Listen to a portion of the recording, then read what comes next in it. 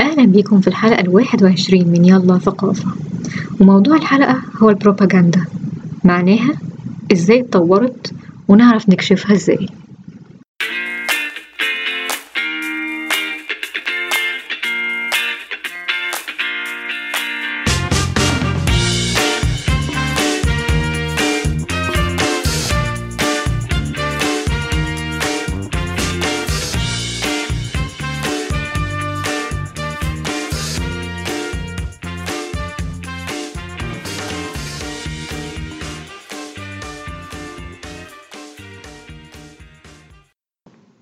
عشان نفهم موضوع البروباجندا بتاع الحلقة النهاردة، خلونا زي ما تعودنا دايما نروح لأفلامنا ومسرحياتنا المشهورة نجيب منها أمثلة علشان توضحها.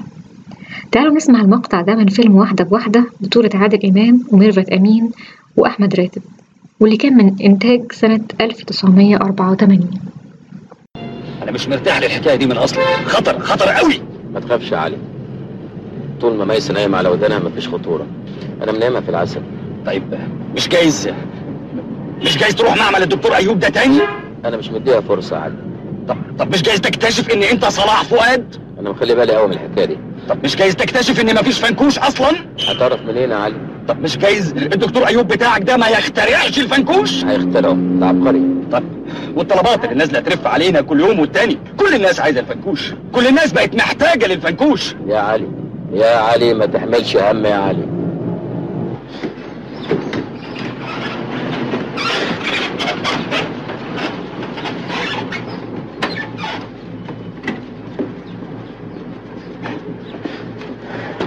يا علي، في المعمل اللي قدامك ده عالم من اعظم علماء الدنيا، شغال ليل نهار عشان يخترع الفنكوش، ومين عارف يمكن يكون اخترعه.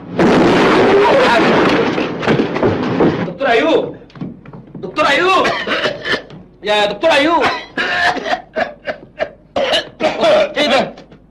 ايه الانفجار ده؟ ايه اللي حصل؟ الفنكوش. الفنكوش؟ اي نعم يا دكتور، قلت لك ان الفنكوش ده ممكن يطلع اي حاجه، بس مش للدرجه دي، لان كده ممكن نروح في داهيه كلنا. في الفيلم المفروض عادل إمام وميرفت أمين الاتنين بيشتغلوا شركات إعلان، وبينهم تنافس شديد جدا علشان ياخدوا الحملات الإعلانية. وبيقدر صلاح اللي هو عادل إمام إنه ينظم حملة إعلامية لمنتج وهمي مش موجود أصلا اسمه الفنكوش، وفعلا اتدفع 100,000 جنيه اللي هي ساعتها اللي هي دلوقتي تبقى ملايين، دعاية وإعلان عن الفنكوش اللي محدش يعرف ده إيه أصلا. بس حملة صلاح الدعائية خلت الناس فعلا تحس إن الفنكوش ده حاجة مهمة في حياتهم، وزي ما سامعين إن أحمد راتب بيقول الناس بقت محتاجة الفنكوش وهم أصلا مش عارفين ده إيه. وهي دي يا جماعة البروباجندا. موسوعة بريتانيكا بتعرف البروباجندا إنها مجهود منظم وممنهج علشان التلاعب أو التحكم بآراء أو سلوك أو أفعال الناس. وعلشان تكون بروباجندا فعلا مش تبادل آراء عادي، اللي بيميزها إنها تكون بغرض التلاعب أو التحكم في آراء الناس، ولازم يكون في هدف وراها. وعلشان يحققوا الأهداف دي، الناس اللي بتبقى مسؤولة عن البروباجندا دايما هنلاقيها بتختار حقائق معينة يركزوا عليها علشان تخدم مصلحتهم أو تهدف الأهداف بتاعتهم، تخدم الأهداف بتاعتهم. البروباجندا موجودة من زمان جدا، من أيام المعابد والقصور الضخمة اللي كانت بتتبني علشان تقنع الناس بعظمة ملوكها. وأيام الإغريق ظهر حاجة اسمها فن الخطابة علشان يحلل اللي كان بيتقال ساعتها، وعلشان يساعدوا الناس يعرفوا إذا كان في مصداقية في الكلام اللي بيسمعوه ده ولا لأ. وفي الصين عندنا في الكتاب العظيم جدا اللي اسمه فن الحرب لسون تسو، اللي قال فيها إن الحرب خدعة، علشان كده لازم نظهر للعدو عكس اللي بنعمله، وده نوع من البروباجندا. طيب إيه اللي بيميز البروباجندا القديمة والبروباجندا اللي في العصر الحديث؟ الإجابة كلمة واحدة: الإعلام. الإعلام هو الوسيلة الفعالة جدا جدا جدا للبروباجندا.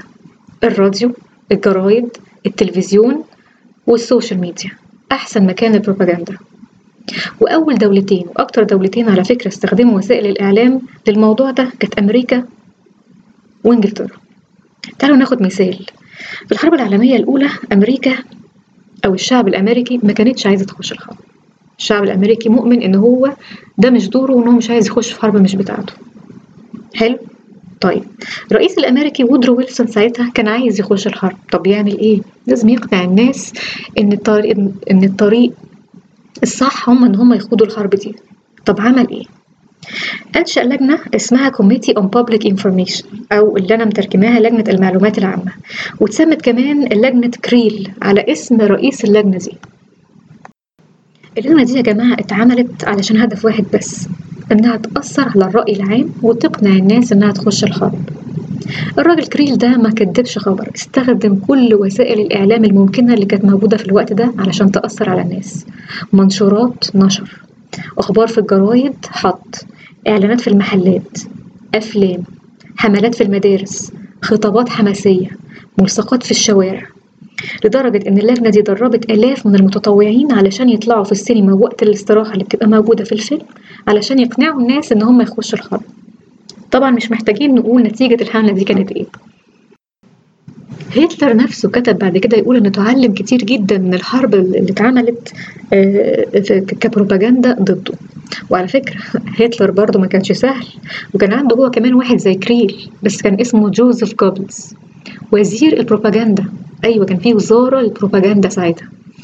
الوزير ده مسك الوزارة من سنة 33 يعني قبل الحرب العالمية التانية لغاية 45 يعني مع نهاية الحرب العالمية التانية. مش محتاجة أقول طبعا كان بيعمل إيه، بس هو كان مشهور جدا بخطاباته الحماسية اللي كانت بتشعل الرأي العام في ألمانيا في الوقت ده. طيب إزاي نعرف إن إحنا عندنا بروباجندا يا جماعة؟ إزاي نعرف إن في بروباجندا بتواجهنا؟ المشكلة إن البروباجندا ليها وجهين، وجه مباشر زي جوبلز كده ووزارة عشان البروباجندا أو وزارة إعلام، ووجه تاني خفي زي قناة ظهرت كده خاصة مش بتاعة أي جهة بس بتحاول توجه الرأي العام لرأي معين ضد التاني. طيب في حاجة مهمة قوي لازم نعرفها قبل ما ننهي الحلقة عن البروباجندا. مش لازم تكون البروباجندا أو مش لازم تكون الجهة المسؤولة عن البروباجندا دي جهة شريرة، لا هي ممكن تكون جهة عادية، جهة سياسية أو جهة إعلامية، أو ممكن يكون حتى منتج، مش شرط يكون حاجة يعني شر وراه حرب والكلام ده، لا. بس اللي بيميز البروباجندا إن هي بتستخدم وسائل خداعية علشان تقنع الناس باللي هي عايزة تعمله. فإحنا اللي محتاجين نعمله إن إحنا نشغل مخنا شوية، نشوف الناس اللي إحنا بنتابعها على تويتر كل البوستات بتاعتهم هل هي بتحاول توجهنا لرأي معين؟ هل صفحات الفيسبوك اللي إحنا بنتابعها هل بتحاول توجهنا لرأي معين؟ مش لازم يكون رأي سياسي، ممكن يكون رأي مثلا بيحاول يكرهنا في جنسية معينة أو في جنس معين، أو بيحاول يوجهنا لأي رأي معين إن إحنا نتبعه من غير ما نشغل مخنا. فالحل إن إحنا نشغل مخنا. أشوفكم الحلقة الجاية إن شاء الله.